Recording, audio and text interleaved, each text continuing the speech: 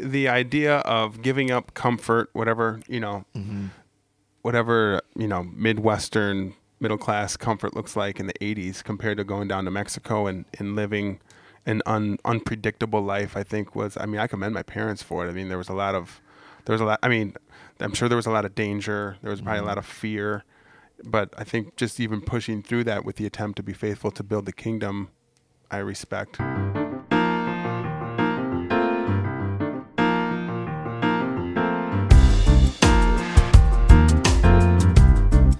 Today on the podcast, we welcome my friend, Mr. Tony Tucci.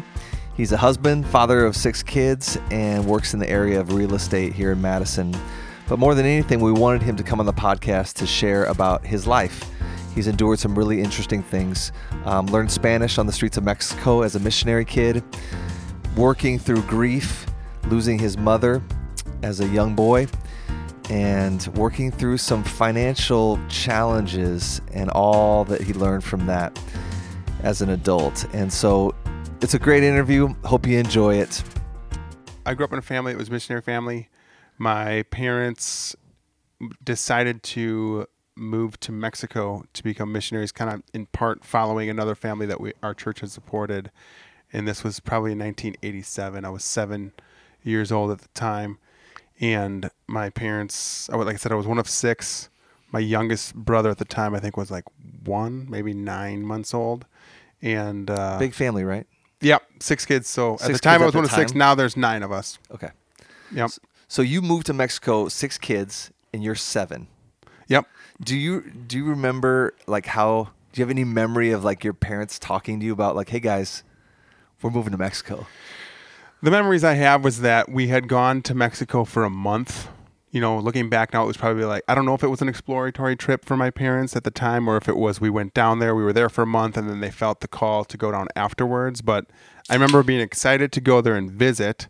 And then when we got back, I just remember being sad that we were leaving our friends and, that kind of thing. So you don't have any memory of like a family meeting, like, all right, guys, here's the deal. No. I'm sure there was, but I don't. Yeah. It's not like a defining memory for me. So you're 7. You guys all moved to Mexico. What are your first memories of being a kid in Mexico? Like, what do you remember? Well, I actually, when I think about it, I think about it mostly fondly. I think we lived there. When we moved there, I was 7, and when we moved back in the early 90s, I was almost 13. So actually probably the exact age that my son T-Bone is today. Mm-hmm. So he's 12 and a half, I think, today. So I was about the same age I was. So I remember having great memories. I don't remember like the challenge of learning the language. I just learned it in the street. We lived with a family for probably the first 6 months, and then we ended up renting a house that funny story, which could be a tangent. We ended up getting kicked out of that house on Christmas Day. Wow. It was a 2-bedroom house, and all 6 of us kids slept in one bed. We slept in it was a water bed with no water in it. So it was just the frame of the bed, and our rent was super cheap. There was 2 bedrooms, concrete floor. Above us, true story, there was our landlord used the home. She raised chickens. So the second story of our home, which was exposed to open air, like it is in a lot of third world countries, just concrete, there was probably about 100 chickens up there. Oh my gosh. And so for whatever reason, we got kicked out of the house, and we had to go back up to the border to renew our visa. And then we came back, and our friend of ours had found a house for us like 45 minutes away in a small town. So back up though. Yeah. Kicked out on Christmas Day, like the landlord just comes and is like... She probably kicked my parents out like a day or 2 beforehand, but we ended up moving out on Christmas Day. And going back up but the cool thing looking back on it now, and again, I haven't thought about this in years, that's the kind of thing that you would think would, if you were, hyper spiritual, that you might think those are reasons to not, hey, maybe we're not called here. We should probably just go back. We should probably just throw in the towel. Right. Things aren't lining up. See it as a closed door, right. But it ended up being great because we moved to a different town, and the home that we lived in that, I don't know how much they rented it for, but it was a wonderful home. It was a second home of some bigwig in Mexico City. And it was a really nice home. We went from this dumpy house with 100 chickens on a really rough street. Every business around the house that we lived in was a bar. Wow. So there were shootings and stuff all the time. Wow. Right outside. So it was kind of a blessing. It was kind of a blessing. Yeah. So like I'm just trying to put myself in your parents' shoes though, and like and you could obviously do the same thing. You have 6 kids right now, Right. Yep. And just the thought of like, hey guys, guess what? We're moving to Mexico. Yeah. Like, do you ever like process with your dad, or have you ever talked to your dad about like how did like were you nervous? I mean, that just seems like such a huge deal for so many of us, you know, especially if we have that many kids. Yeah, I have not. I don't recall processing those specific like adult questions with him. I think if I do bring it up, you know, he laughs about it. He's like, yeah, we were kind of crazy. But that was kind of the time, you know, my parents, my dad and mom both grew up in Chicago. They got saved in the kind of post-Jesus movement in Chicago, you know, heavily influenced by Keith Green and, you know, all the songs that Keith Green was writing. That's when YWAM was kind of beginning and flourishing. And so there was, you know, this idea that Jesus, you know, there was a Keith Green song that, you know, went something like, if Jesus commands us to go, it's the exception if you stay. Right. And so that was just sort of this missionary culture where they just got sent. There wasn't a lot of training. My parents didn't learn, you know Spanish. They just went down there and learned it on the fly. Yeah. And so like in our, you know, Vine Church mindset, we really want to send people, but we want to be really thoughtful about it. Yeah. And, you know, sometimes as we've talked about, like maybe at that time in Christian culture, things were a little reckless, maybe. Yeah. Who knows? But, I mean, I would give it that label very cautiously, but maybe it was reckless. Maybe it wasn't.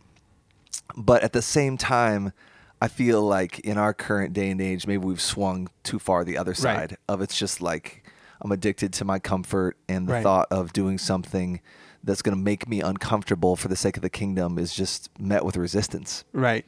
Yeah, there definitely was a different level of faith element involved where, you know, there was a high desire to obey, a high trust in God's provision.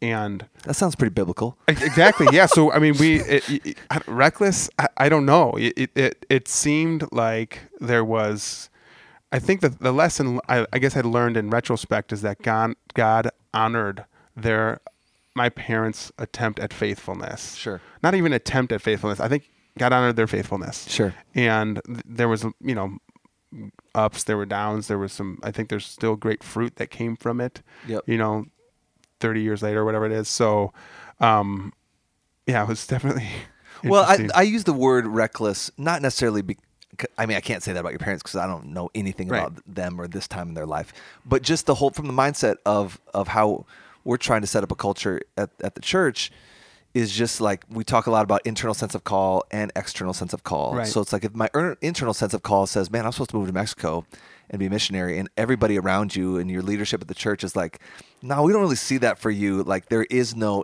external sense of call based on, well, your gifting doesn't really seem to line up there, or you don't really seem like you, you know, have an aptitude for learning languages or whatever.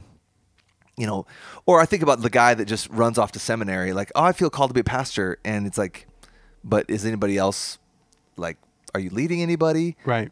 People respond to your leadership. Have you proven yourself? In certain aspects. But that being said, you know, I feel like there's a biblical category for God just takes the person who doesn't have anything going for him and just uses them.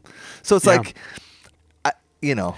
Yeah, I mean, both my parents learned Spanish pretty well. You know, my dad, I can't remember how old he was. Now, these would be great questions to ask him, but learned Spanish in his 30s, spent a ton of time, you know, just in the mix in the community, and developed relationships quickly and high trusting relationships. I mean, there was fruit, lots of baptisms and, you know, church plants and that kind of thing. I don't think we called it church planting back then, but it was, yeah, definitely opportunity to discern between recklessness and faithfulness. Yeah. You know?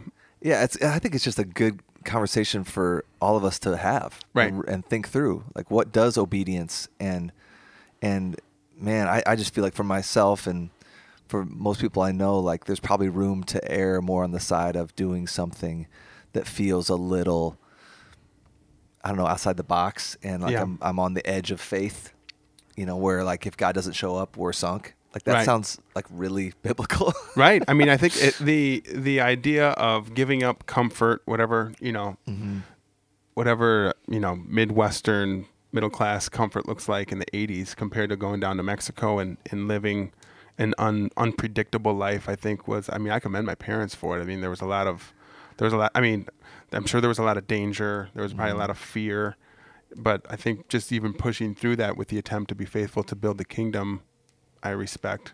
I know there was a lot of challenges that came with it, but Yep. Is there part of you that wishes you raised your kids in a similar way today? that's a good question. I don't know. I've never really thought about that too much. I think having a cross-cultural experience and having an experience with that's outside of what the American norm is, I think would be valuable. I haven't looked back and wished that I had really done anything different, but yeah, I think there would be a great value in having my kids spend more time in Mexico or Ecuador. Yeah, or, different cultures. Yeah, for sure. Can you think about how you are today as a grown man, and being raised in a different culture?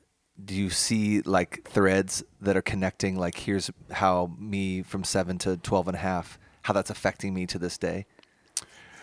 Yeah, I would say that I have a deep love for other cultures and other people, and I find myself drawn to, people who haven't just. I certainly have a lot of deep affection for people who've grown up in the United States and have not experienced other cultures as well. But I definitely find myself being drawn towards people from other cultures, and definitely I have a deep affection for Latin Americans, but also Mexicans, just in because I feel like they're my people, Right, right. So walking in any Mexican restaurant here in town, I mean, I can instantly. I mean, I learned Spanish in the street, so my Spanish isn't eloquent. It's like 6th grade level street, so like people who are well educated and they run circles around me, and they probably think I talk fairly simplistic, but in as far as like salt of the earth folks, even here in Madison, like Yes. I can win them over pretty quickly, and I love that. Yeah. Yeah, and Tony can give you all the great recommendations for the best restaurants. Yes. Of the Latino flavor. Yes, anytime. So why did you guys move back? I think it was probably, I think my parents discerning the timing of their time there. That's probably a bigger conversation. I think that just the family dynamics too, I had 2 older sisters, and just raising teenage daughters in Mexico, there was some, challenges I think that came there. Yeah. And, I mean, this might be a good segue. I think fortuitously, I think God had his hand in that as well for the provision for my family as a whole. Looking back on it now, you kind of scratch your head like, well, what happened? Why'd you guys move back? But, once we moved back, and I think it was 92, within 6 months of us moving back from Mexico, I think it's 6 months, my dad had secured a job, with healthcare and all this kind of stuff. And my mom was diagnosed with cancer. So, when you ask the question about why'd you move back, I feel like God had his hand in some of the provision for that, for us to be able to be back here in the States, so my mom could get care, my dad could get health care, and ultimately, honestly, have some provision with life insurance, because my mom passed away pretty quickly. Yeah. So I feel like that was part of it. I don't know if that was, I know that's not what my parents were thinking when they moved back, but it could have been part of the larger story that was at play. Yep. You know? I want to talk about your mom's passing, but one other question about your Mexico experience. So coming back to the United States, I mean, you probably didn't have a ton of memories pre-Mexico, Right. Do you have memories of just kind of culture shock of like, man, I feel like a Mexican kid, and now here I am in Wisconsin? Was that a hard transition, or was it just? I don't seemed recall. pretty Yeah, normal? I mean, I did have fond memories of the community and the friendships that we had prior to moving. So, even at an early age of 7, I did have lots of great memories of, we had a really great homeschool community, lots of really tight tight knit families that we were part of. So I did have great memories there, moving to Mexico and then coming back. I'm sure there was some culture shock that I experienced, but I don't know that it was any different than like the culture shock that someone experiences who comes from like a small, homeschool family, then goes off to high school. Sure. Like that was the biggest culture shock for me, was coming back, finishing my 8th grade year, and then going into public high school, where there was just the different culture of public high school versus missionary kid. Yeah, for sure. So, yeah. So you guys moved back, and within 6 months, your mom is diagnosed. How long was it between diagnosis and her passing? It went pretty quick. I clearly she had, cancer long Advanced before it was stage, detected. yeah. So I think she was like 5th degree or 5th stage. Whatever. Yeah. So it was pretty quick. So November to March. Wow. And so, man, that must have been like a bomb went off in your family. Yeah. I mean, it's funny when you ask about like culture shock and coming back from Mexico, it's almost like I don't have a ton of memories between coming back and then my mom getting cancer and passing away. Like when there's a crisis that hits, it almost becomes like that's the thing. Those are the memories that are amplified. Right. And so those are the ones that I remember more, and pretty poignantly. So yeah, that was pretty disrupting to our family life. And, my mom was pregnant with my sister when she got diagnosed. And so she gave birth to my sister, Danielle, in January, and then passed away in March. Wow. So Danielle doesn't have any memories of her mom. No, she was 2 months old.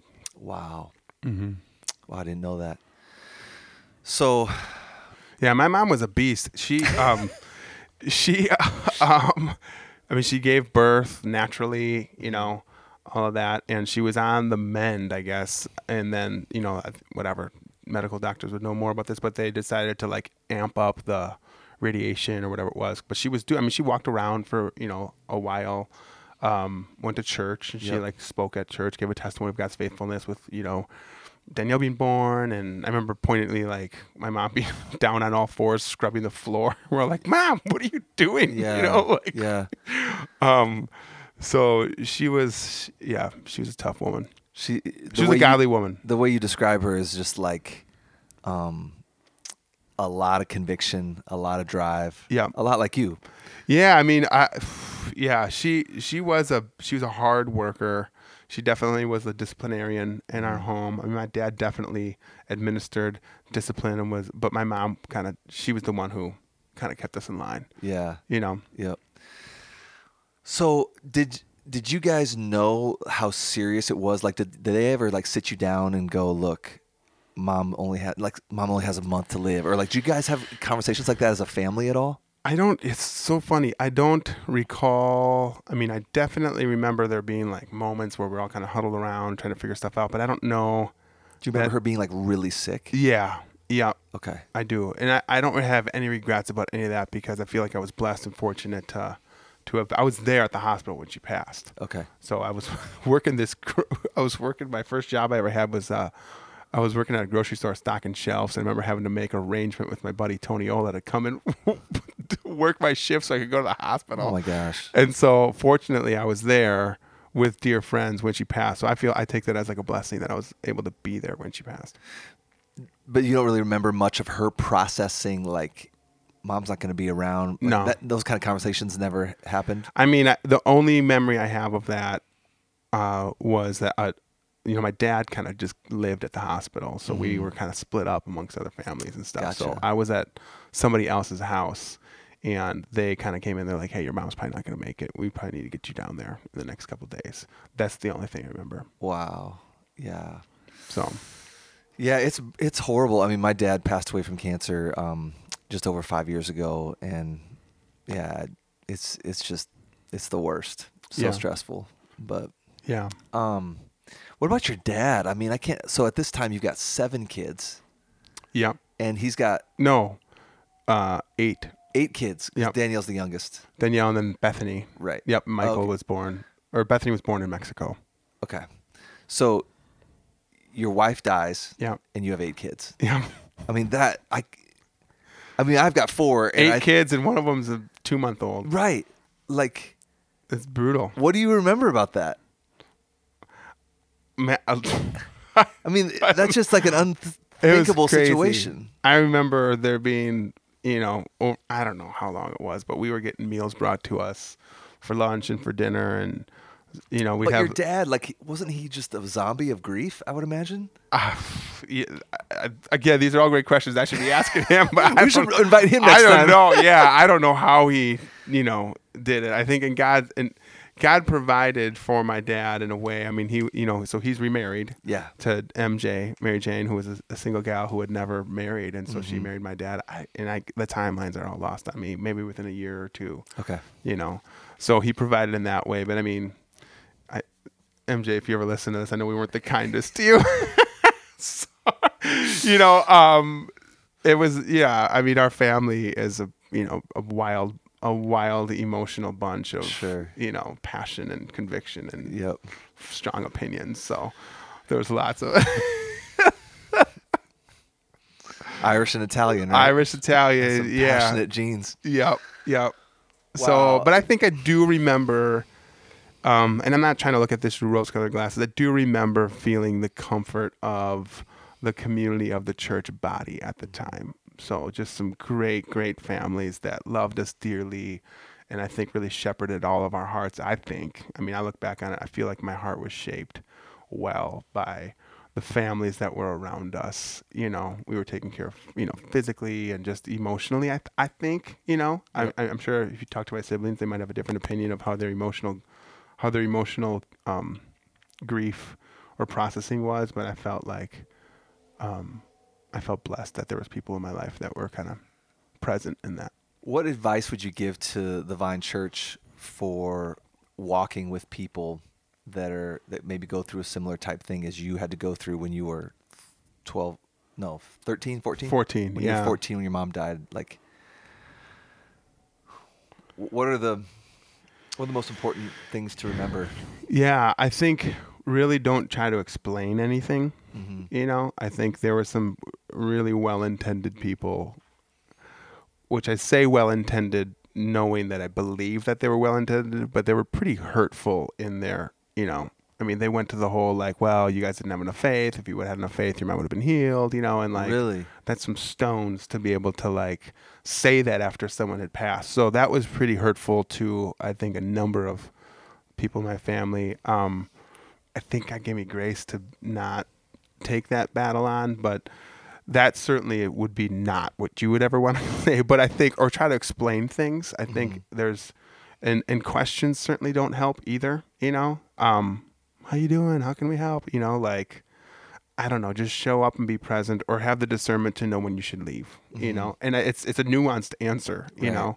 But and make good meals. If I can say one thing, like, I mean, I'm a food guy, but like, make good meals. I remember one time we had this long list of people who were bringing us meals for a year. And I remember one day I went to the door to get the meal that was brought to us, and it was this woman who I had no idea who she was, with a Ziploc bag with some terrible looking, gross, like frozen beef stroganoff, whatever. And it was like, she literally said, it was my day to bring you guys a meal, and I was like, oh boy. So don't do that. Like, make a really nice meal. Yes. No, that's good, man. Like, I think when I think about this issue, oftentimes I just think about Job, and you see Job as just in the pinnacle of human suffering, right? And his friends show up and they're just silent for 7 days. Yeah. So what that means is they are present. They're just present. No words. No questions. And no then they start opening their mouth and things get dicey. Right. Right. And I think there's a lot to learn in that. Yeah. Being present. It seems to me that and this is a little bit challenging to be able to provide comfort for people who are suffering, because I think if you've suffered to any degree, like the person who you're trying to comfort, they can feel that. Because if you've suffered, you can mourn well. And if you haven't suffered, you can empathize, you can try to have compassion, and God can certainly give you like a Holy Spirit infusion of his ability to mourn. But certainly I think those who've suffered can mourn more readily than those who haven't. Yeah. You know? Yep. So it's almost like this. I talked to another friend of mine. It's almost like there's this club, you know? It's like, hey, welcome to the club. Now you get to be present with those who are suffering. Right. You know, and suffering isn't something that, you know, certainly people have suffered far more than I have and far more than we have, right? I mean, there's a terrible things that happen to people all the time. But the ability to kind of go through pain and suffering and not have your heart be hardened, I think allows you then to be able to be present and with people who are suffering. Yeah. Amen. Amen. Yeah, it's presence versus words, and service, you know, I think is really important too, wouldn't you say? Yeah, presence versus words. I would say service versus questions. Yeah. You know, just even more recently, a dear friend of mine, you know, suffered tragic loss, and it's so many people asking him how they can help, and he's like, you can help me actually by trying to figure out a way to have people stop asking me how they can help me. Yeah. You know? Yeah. So it's like, I thought pretty insightful, you know? Yeah, it is insightful, because that question, when someone is suffering so deeply, like your friend who recently lost a teenage son, Yeah. You at 14 losing their mom, like it's the analogy I use all the time is like that's a everybody wears a backpack in life, and you just carry around 3 or 4 books. That's normal weight of being a human being and carrying the human backpack. And then something horrible like that happens, and it's like adding 2 50-pound dumbbells. Right. And so you're just exhausted because it just existing with the extra 50-pound dumbbells just makes you so tired, and it's mental fatigue as well. And so when somebody says to you, how can I help? It's like, I barely have enough brain bandwidth to just function in life. Yeah, right. And so it's almost like it feels presumptuous maybe to be like, hey man, just so you know, I'm going to come mow your lawn. Yeah. Okay. Yeah. Or don't even ask, say anything. Just show up and mow it. Yeah, I think that's where I think the depth of relationship dictates the disposition of mourning. Right. Right. And so I think knowing that, you know, and just showing up, leaving stuff and leaving. Yeah. Like you don't even need to be present, you know, unless they invite you in. Right. Right. Like, hey, if the depth of relationship allows for the invitation to be present, fantastic, you know, but sometimes people just need their lawn mowed, their oil changed, their kids picked up, kitchen cleaned, whatever. Their cupboards stocked, you know, whatever. Yeah, it's so good. I feel like this is people that are grieving. I mean, it just breaks my heart that people said those things to your family when you were younger about you know, not having enough faith. And I feel like the church should be a counterculture to that, where we walk with people really, really well, because our Savior was a man of sorrows, acquainted with grief. And we have Bible texts, weep with those who weep. Right. And that can be a way that we can be such a light. Because when somebody dies, like your mom, lots of unbelievers are watching. Right. You know what I mean? And when your friend's son just died last year, the whole city and state, you know, it was on the news. Right. You know, everybody's watching. Right. And so, man, how important for the church to be a light, city on a hill, that, you know, we know how to walk with people that are grieving. You know, we're never going to do it perfectly. Right. But man, I think this. Sometimes the grieving, or sometimes the attempt to mourn, ends up becoming more about the person trying to administer help than it is about the person who needs the relief. Yeah. You know, and so I think just check your heart on that. You know, like, are the questions I'm asking, are they for my, you know, more, you know, consoling my own heart, or is it about the other person? And I think that's the great thing about all of this, is that, you know, we look at Jesus, he was a man of sorrow, right? But he was so others focused. He didn't come to be served, but to serve, you know? And so if we have that mindset of how we can operate in a disposition of serving, and sometimes serving means doing nothing, you know?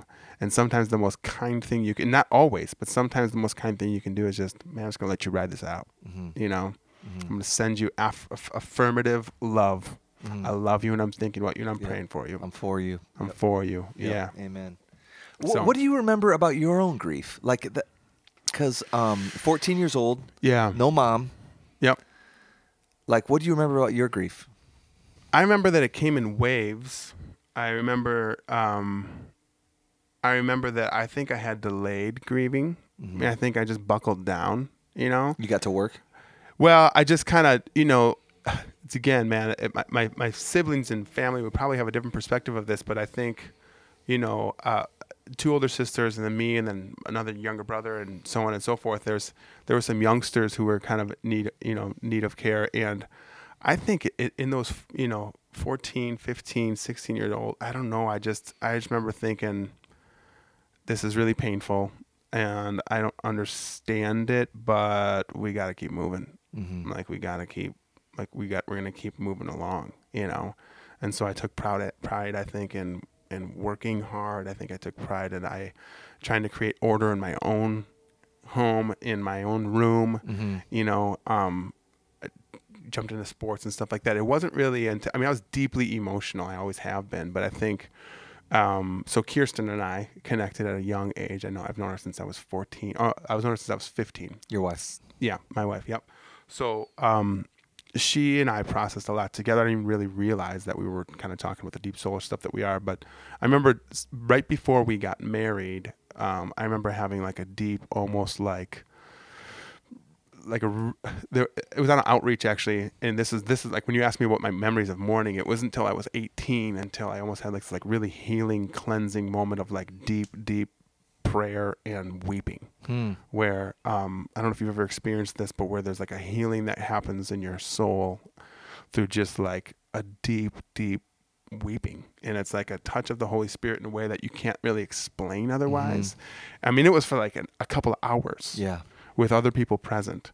And so that I felt like, in part because Kirsten was there with me, I felt like that was a moment that we shared, but like God, it's almost like I can't explain it. People who, know more about these things, cognitively could maybe explain it better, but I remember that being like my first memory of like the dam broke. Yep. Like I was kind of holding it in, trying to stay strong and all this kind of stuff. And then just things kind of released. Yeah. Yeah. So, and then there was another moment like that right before I got married. Mm-hmm. So yeah, it was, I think in large part that might be part of the reason. This is not like prescriptive by any means, but I think that was part of the reason. I think I was ready to be married young. I got married at 20 and Kirsten was 21. And I think we had I was just ready to not mess around with like silly dating. And, I think I was forced to just grow up quick. Yes. And there might be a hint of arrogance in that when I say that. I don't intend that to be, but I think it was just kind of like catapulted from adolescence to like that's what suffering does, right?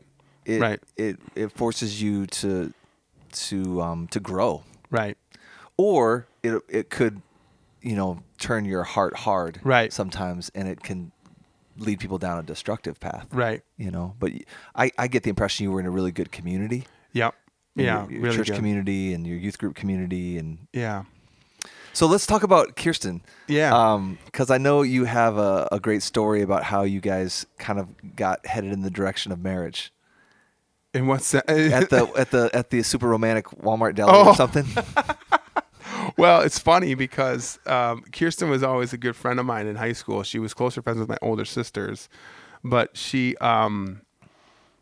she was just around like that. Like you mentioned, that our youth group experience was fantastic. There was a great community, gifted leaders who were super pastoral, and a lot of my really close dear friends today are from that community. And Kirsten was one of them. So we would go on outreaches together. We would be just like kids in high school, and then later we were kids, kind of like the student leaders who would kind of help run the outreaches and and it was like, urban ministry or ministry in Mexico. So we were really close, and she was kind of close to me at like really pivotal points in my life. And so I remember one day after church, I needed to talk to her, and this was after my dad had gotten remarried, and there was all sorts of drama with my family and all that kind of stuff about my dad getting remarried and all the emotions that's with that. But so she and I weren't dating. I think she had recently come out of a relationship, or was maybe heading into one. I don't remember the details, but I said I needed to talk to her, and so after church we went across the street to Walmart and sat in the booth at the Walmart deli with like the slushy machine and the hot dogs turning and the cotton candy, And I think I'm 18 years old at this point, and I just needed someone to process this with. And so the funny part is Kirsten's like, "What's going on? Like, what do you need to talk about?" And I'm like, "Well, here's the deal, Danielle's getting kicked off the donkey," and she's like, "What?" I'm like, yeah, Danielle's getting kicked off the donkey. She goes, I have no idea what you're talking about. And I go, MJ's pregnant. And this might be a culture. I've never heard that phrase before. Well, that's because it has no bearing in the United States. It was like a complete Mexican saying, Gotcha. which I thought was a thing here. But, it means like when your mom's pregnant, the youngest kid in the family is there's no longer room on the donkey for the family to all ride. And so like, the next kid. I get it. Right, I didn't know that until I was explaining it years later. And I'm like, that's funny. And she's like, okay, so that was kind of how the whole conversation started. Was I was like, hey, I got to talk to you. I got to process some of this intense stuff. Yes. And so that proceeded to kind of, the conversation went a couple different directions, and we ended up talking about relationships and some of the relational drama that maybe some girls I was pursuing or had feelings for, and some guy that she would, again, I can't remember if she was coming out of a relationship, but some silly high school stuff. And so I remember just looking across the table and just saying, you know what, like I've always had a good time with you. I feel like I don't understand why we can't just why marriage doesn't just look like this, where I just go to you because I trust you and you trust me and I like you. And Kirsten just kind of like, and I'm like, why don't we just, I got an idea. She goes, okay. And I'm like, if neither one of us are married in 2 years, why don't we just get married to each other? And Kirsten goes, okay, that sounds good. And I looked at her kind of like, I'm actually not joking anymore. Like, I'm being serious. Like, I can marry you. And she's like, I'm not joking either. And I go, for real? She goes, yeah. And I go, let's shake on it. So we shake hands with the Slurpee in the background, or the slushy machine, whatever it is, exactly. And so, and I think she proceeded to continue in this relationship that, again, silly high school relationship, and that ended, and then, so you guys just kind of went your separate ways. We just went our separate ways. Like, we probably had like another conversation after that around just friendship, but we weren't like, great, now we're going to be dating. But did you guys hang out with each other in like the same friend group? Kind of. She was a little bit older than me and cooler than me, so she hung out with like the older, cooler crowd, and I was kind of like relegated to like the wanting to be. The JV. I was on the JV squad. She was on varsity. So, but it was just, because when she was two grades ahead of me. Gotcha. So when you're in high school, that's a large big deal. gap. Yep. And so I don't think neither one of us we didn't think about it much. We just proceeded to go from there. And she was a trusted friend. And then, things transpired with another relationship that I was in and Kirsten was in, and then we just ended up coming back around again, and our circles crossed, and we were in a school of ministry together at the church, which is basically like a small like missionary training at our church, led by one of the pastors, and we just kind of started growing in friendship, and one thing led to another. And one thing led to another, and you have 6 kids. Now we have 6 kids. Yeah. We're going on. We're coming up on 19 years in November. Yes. Yeah. So 6 kids. I love to ask this kind of a question. So you got what, 17 and a half? Yep. Michael's 17 and a half, and Iris is 5. 5. Yep, 5, that's right. So you've been at this parenting gig for 17 and a half years. Yeah. We got a lot of young families at our church. If you could go back and talk to your 23-year-old self about parenting, what would you say? Man, that's a good question. What would you tell 23-year-old Tony? I would say chill out. Just relax. Mm-hmm. Slow down. Why did you need to chill out and relax and slow down? Well, I think that, I think early on, I think I remember like the early years of our marriage really fondly. We had some stuff we had to work through, and I think I remember early parenting years being fine too, but I think I just kind of expected a lot of my kids at a young age, and was probably, this is still true now, but I was just kind of too hard on them, Mm-hmm. And so I could have just enjoyed the moment more, enjoyed messing around, like the slow bike rides, the slow walks, all that kind of stuff, making more time for that then, and not just being fast paced. Mm-hmm. So I haven't really thought about it before until you asked that, but yeah, that would probably be, Yeah, it sounds like, I think about that too, because we have sons that are the same age. And if I were to answer that to myself, I resonate with that. Like, chill out. It's going to be fine. Mm-hmm. Parenting's hard, though. It's like, what's more valuable than these little creatures that Right. that you've been entrusted with? You know what I Yeah. mean? So especially that first one, you're so wound up because you feel the weight of the responsibility, I think. Yeah. You know. Yeah. Lots of. It's funny. I was just talking to a friend of mine today who's 10 years younger than me, and he's got 2 toddlers who are, I think, 3 and 1, and just everyone's at home because he's working from home and having a hard time, and just can't get anything done. And I was just like, man, I'm the guy who's saying this, but it's super cliche. But these days the days are long, but the years go fast, man. Yep. That's just it's the truth. Yep. It's the truth, So chill out. Yeah, I've got one that's going to be able to vote. Yeah. In the next I mean, that's dizzying. Yeah. How did that happen? Yeah. Grown man in my house. Right.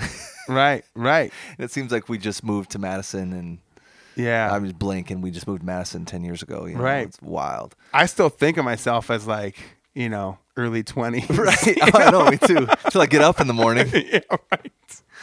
So, what was I going to say? I don't remember. So you have 6 kids, and what was I going to say? I was going to ask you the $1 million question. I'll come back to it.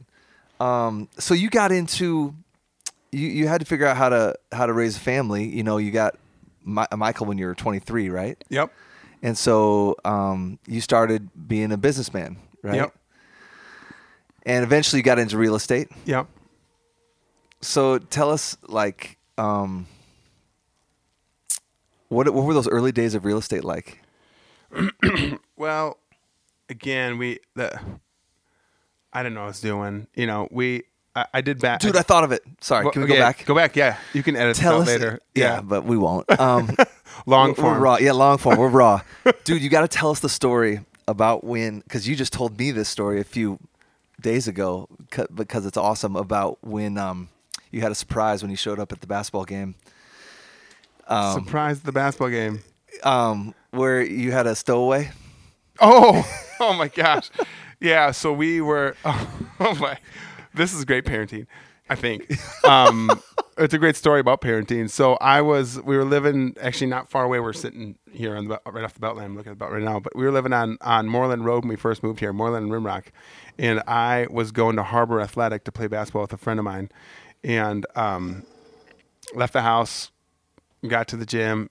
On the way, Kirsten called me and asked me if I knew where Michael was.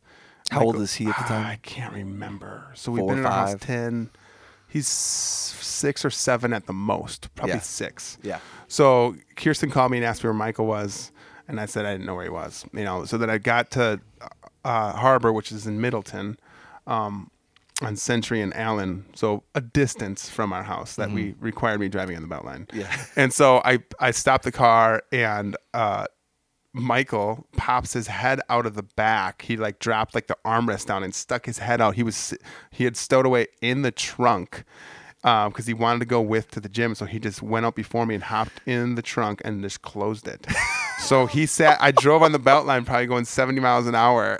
When he popped it open, I almost killed him. I was so freaked out. I was like, what are you doing? So he pops his head out through the armrest. Hey, Dad. Yeah, hey, Dad, here I am. I'm like, oh my gosh, freaked out, man. I can't remember. I have to go back and check, but I don't know if Kirsten had called the cops or not, but there was, everyone was looking around, and it was crazy. And you got your 6-year-old in the trunk of your car. In the trunk. I'm like, Michael, you could have died. And he was, pretty emotional because I yelled at him pretty hard because I was so freaked out. And but then I continued to play basketball. Of course. That's a great parenting story. So on to business. You're in real estate, and I want to just think about business to the glory of God. Yeah. And so if I just ask you that, what does it mean for you to do real estate as a businessman? You have your own team. You own your own business in a sense. Yeah. What does it mean to you to do business to the glory of God? Well, I think I've learned a lot over the years I've been coming up on 14 years in the business now. And I think I've learned that you're primarily a servant, right? So you're here to serve people. I serve 2 people. I serve my customers and I serve my team. And there's a lot, there's just taking excellence in my work, in having excellence in my team, serving people well, treating people, all these silly things, treating people the way they want to be treated, If I ever make a mistake, the amount of things I've paid for over the years, the amount of wine coolers and that wasn't in the contract. We thought it was going to be there. Okay, whatever. Wine coolers? Yeah, I mean, this is a real example of like, it wasn't written into the contract. Buyer thought it was. Seller didn't think it was, and so they're going to take it with, and it was like $2,500 mistake in my second year. Oh, I was thinking like no, not wine coolers, like the thing like, like a wine drink. chiller. Yeah. Oh, like yeah.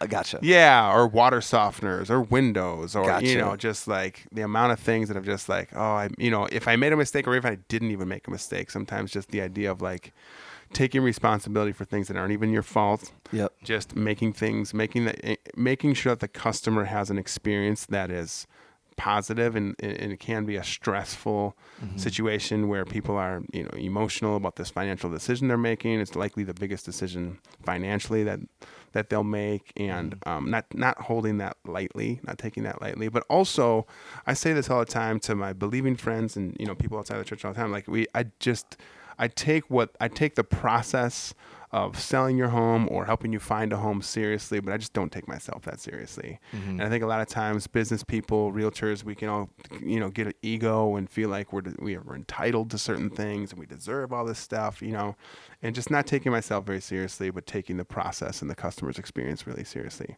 Yeah. And I don't lead with a lot of language around my beliefs and faith and Christianity. That's not something that's not on our website. There's not a lot of social media stuff about that really at all.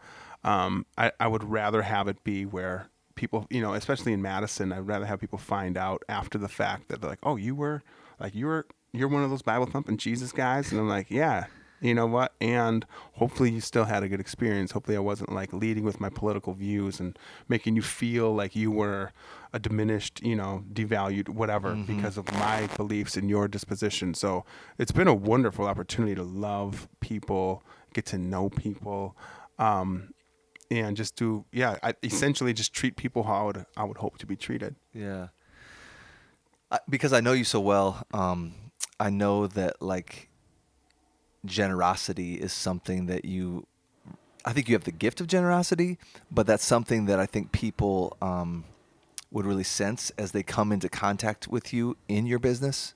Is that something that you feel like has just is that nature or nurture? I mean, is that something you just always kind of had, or is that something that you have really have to be thoughtful about? Like, I want to structure my business with generosity at the forefront. Yeah. Or does it just kind of come out naturally? I think honestly, I think it's both. When you talk about nature and nurture, I think, again, back to like treating people with dignity, right? And wanting to have people have a good experience, or holding loosely that which I've been entrusted with financially, not like flippantly or irresponsibly, but just knowing that like this could all be gone in a moment, or growing up with like the humility that the humble living situations that we had as a kid. Like, I never, like, we were broke. I never knew that. I had a great life. Yep. I had a great, we ate great meals, and so you never went to bed cold or hungry. No, I didn't. And so, in this environment where the real estate market has been good, and by God's grace, business has flourished. I don't know. I think it's fun. I enjoy. I have a few memories of people paying for meals for me a few times a few years ago, and just really being impacted by that. Like the thought, like the joy that dude had paying for my meal, being like, man, that was awesome. If I ever get the opportunity to do that, I want to do that. So I think it's both. I think you grow in it, and the temptation often, I think, will be it's easy to talk about generosity when times are good, and so I want to continue to. I think it is a gift. I think it's a muscle you can work out. You can get stronger in. Where have you seen your faith tested as a businessman? It's a good question. Well, I mean, definitely there's the nature of the real estate business is that in Wisconsin, it's fairly cyclical. I mean, this is like a broad answer, but there's seasons of plenty, and then there's a long drought, Right. And so just trusting that that God will be faithful as he has been. And just, so that is faith. For me, the easiest thing is just like provision, we're going to have, enough. And I mean, I've had a number of times where I've been really stressed out where there's, because of financial decisions I've made. that have really affected me where we didn't have much, you know, Yeah. and so sweating that out. That's probably the broadest answer. So I know we've talked about this before, like, a decade or so ago, the financial sky was falling a little bit for you. Yeah. Can you tell us about that? What you learned? Yeah, so I'll try to make this condensed, but we had moved to Madison in 2006. The guy that I work for, Dan Spranzi, good dear friend of mine, he and I owned a roofing company previously in the West Bend, Milwaukee area. So I had shifted from roofing to I got into life insurance sales, and I came down to talk with Dan. I'm kind of giving the backstory beforehand. To give Dan, I hoped to sell him life insurance. And while I was here, I drove from West Bend to Madison. I met Dan at Marigold downtown, an hour and a half to try to get this life insurance policy signed. And he recruited me there to come move to Madison because he asked me if I liked what I was doing, and I hated it. Mm-hmm. And so because of my background in Mexico and speaking Spanish, he thought that I could serve the Latino community well, and a friend of his was really well connected to the Latino community, and so the idea was for me to move here, be part of Dan's team, and serve the Latino community. So we moved here in 2006. I had everything go wrong before we moved here, and so I had a big life insurance case that was supposed to pay out and it didn't, and then I had some housing set up that was supposed to be for free for a while, and it didn't work out. And then this is the beginning of my financial wisdom was that we were too poor to buy. We couldn't afford rent, so we worked this deal out with this stupid loan, and we bought a half duplex that we borrowed like 120% of the value of the duplex, Wow. half duplex, and then cashed that out and lived on a portion of the cash. Right. So it was like the silliest thing you could have ever done. And so I didn't know a soul in the city. I was going to pursue the Latino community, and that worked for like the first 6 months. And then the mortgage meltdown happened, and thankfully all those programs that were really terrible programs that were just really taking advantage of. This is still around 2008? 2008, yep. Yeah. So all those programs went away. And so I kind of had to reinvent myself and did well for like another year. But we ended up renting out the place that we lived in. I borrowed money from my dad so I could buy the house that we live in now. Really, really got over leveraged on debt. And then I had, like a little hiccup and was just starting to get behind on stuff. And so the story kind of you're referencing was I had pursued a mentor. There was a guy that I was introduced to in Milwaukee who was a realtor, who was a godly man, and he had coached some young agents. And I reached out to him to ask him if I could pay him to coach me because I needed to make more money. And so he agreed that he would coach me for $500 a month. And I would need, if he would take me on as a customer, like a coaching client, I would need to come to his office in Brookfield. Kirsten would need to come with me. I would need to bring 2 years of tax returns and all my debt obligations and all my savings, personal, credit card, otherwise. Just full disclosure. Full on financial disclosure, like nothing hidden. Yep. And I didn't think anything of it. I'm like, all right, whatever. If this is what he needs to do, that's fine, So when it's one of the more poignant memories I have of my life. So I don't know what year this was in. It must have been 2000. We already lived in our house. It must have been 2011 or 12 or something like that.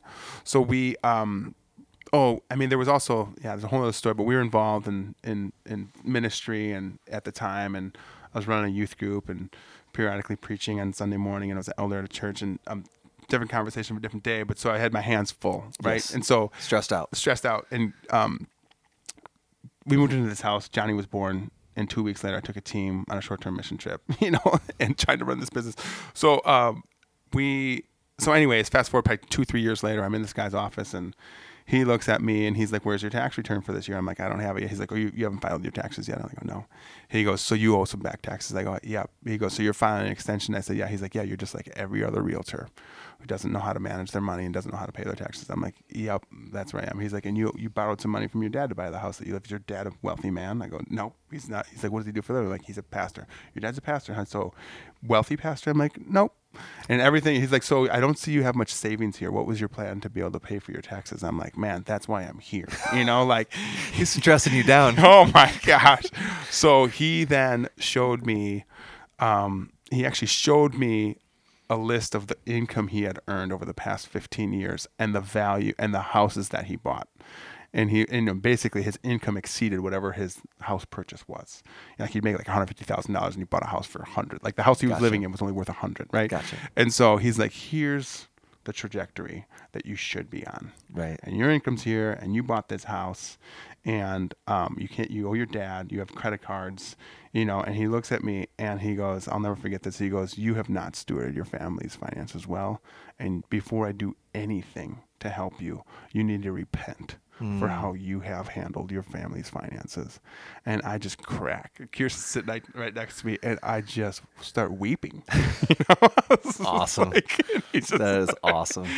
And he's just, you'll never forget that. I will not. And I owe him a ton of gratitude. He's like, you can't, I brought a check with me. He's like, you can't, he's like, what am I going to do? Cash this? He's like, you can't pay for this. He goes, here's what we're going to do. He's like, I want to help you. I care a ton about you. Yeah. He's like, beautiful. He's like, I was thinking about getting a job at UPS to go in at like 4 a.m. Yeah. And I've had another, you're going to lay some things on the line. Yeah. And he's like, listen, here's the deal. He's like, I will coach you. You're going to check in with me. Here's the things you need to do. He said, you need to watch this Dave Ramsey DVD. You need to read this Dave Ramsey book. You need to check in with me every single week. You need to tell me what your goals are. You need to tell me what you plan to accomplish. And you need to tell me what you accomplished the previous week. All these volunteer things, you need to be done with all of them. You can't commit to anything else unless you ask for my permission first. You can't spend a dime without asking me first. Anything. And you're going to start writing checks to your dad and to the IRS. Like right now. So that sounds pretty intense. It was unbelievably intense. Right. But super humbling. Yeah. But yeah, the thought of like saying that to another grown man. But at the same time, my perspective is like what you were doing wasn't working. No. Like, right. Like you were listening to yourself. Right. This isn't working. So it stands to reason that I might need to submit to somebody else and do exactly as they say, who has a trajectory of success, yeah, financially. Yep. So it makes sense that he would say that. Yeah. But it's kind of a gutsy statement. Oh, it was so intense. It was probably. But that changed your life, right? It changed my life. I owe Dan Bunch an incredible amount of gratitude. Yeah. And so he stayed true to his word. So I did all these things. I would check in with him every week, and he'd go for weeks without responding to me. I just silently would send it in, and I would miss a week, and he'd be like, "What happened?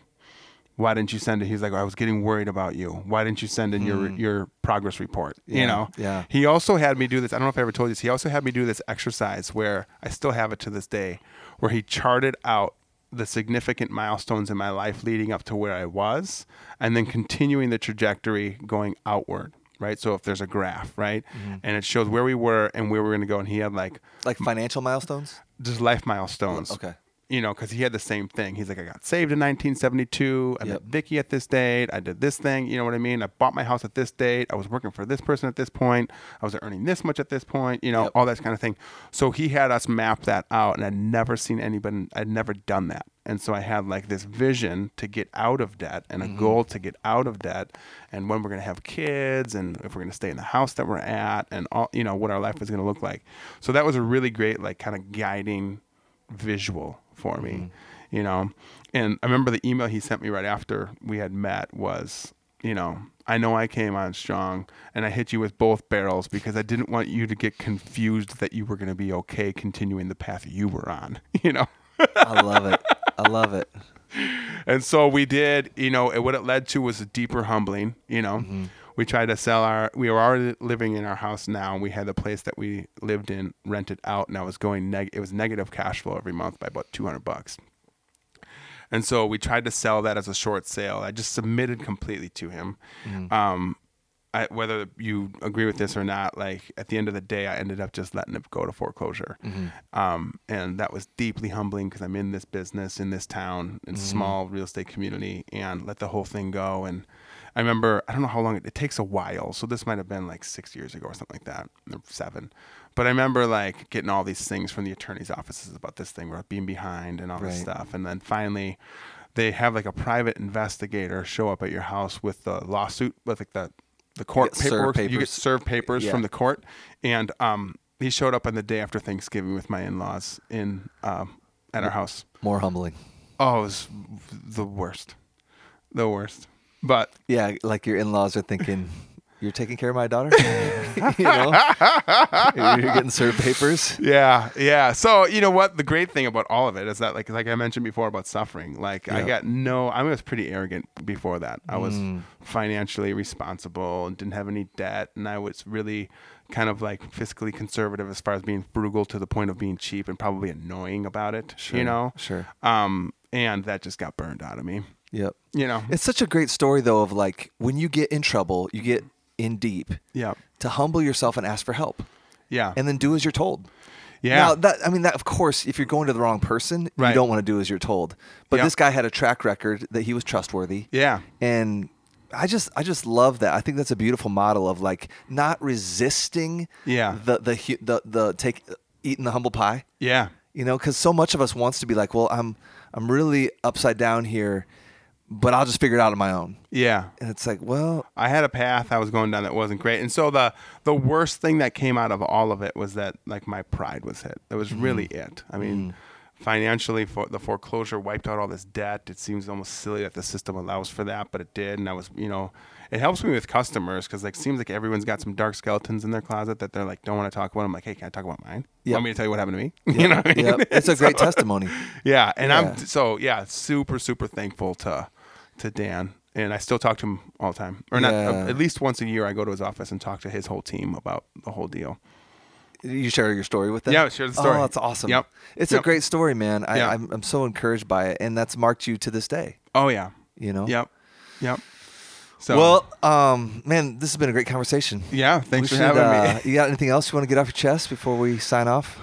Oh man, I don't think so. No, I mean the financial. I think that the bow on the financial thing was just an exercise in humility, and you know the theme in all of this is like the financial humility I experienced. The pain and suffering from losing my mom and learning how to, you know, mourn with others requires humility. You know, leading a business for the glory of God, like you were saying before, just requires deep humility, you know, and I'm not, my predisposition is not bent towards humility. It's towards self-protection and self-promotion. So, yeah, that's the thing I would get off my chest is like pursue, you know, when you have when James says that God opposes the proud but gives grace to the humble, you can sense the opposition from God when you're being arrogant. But then the grace you receive in a disposition of humility is just, it's beautiful. Yeah. Well said. Yeah. Thanks for joining us today on the Vine Church podcast. If you haven't done so already, we encourage you to subscribe, and we look forward to releasing some really engaging interviews in the next few weeks. Thanks for joining us today.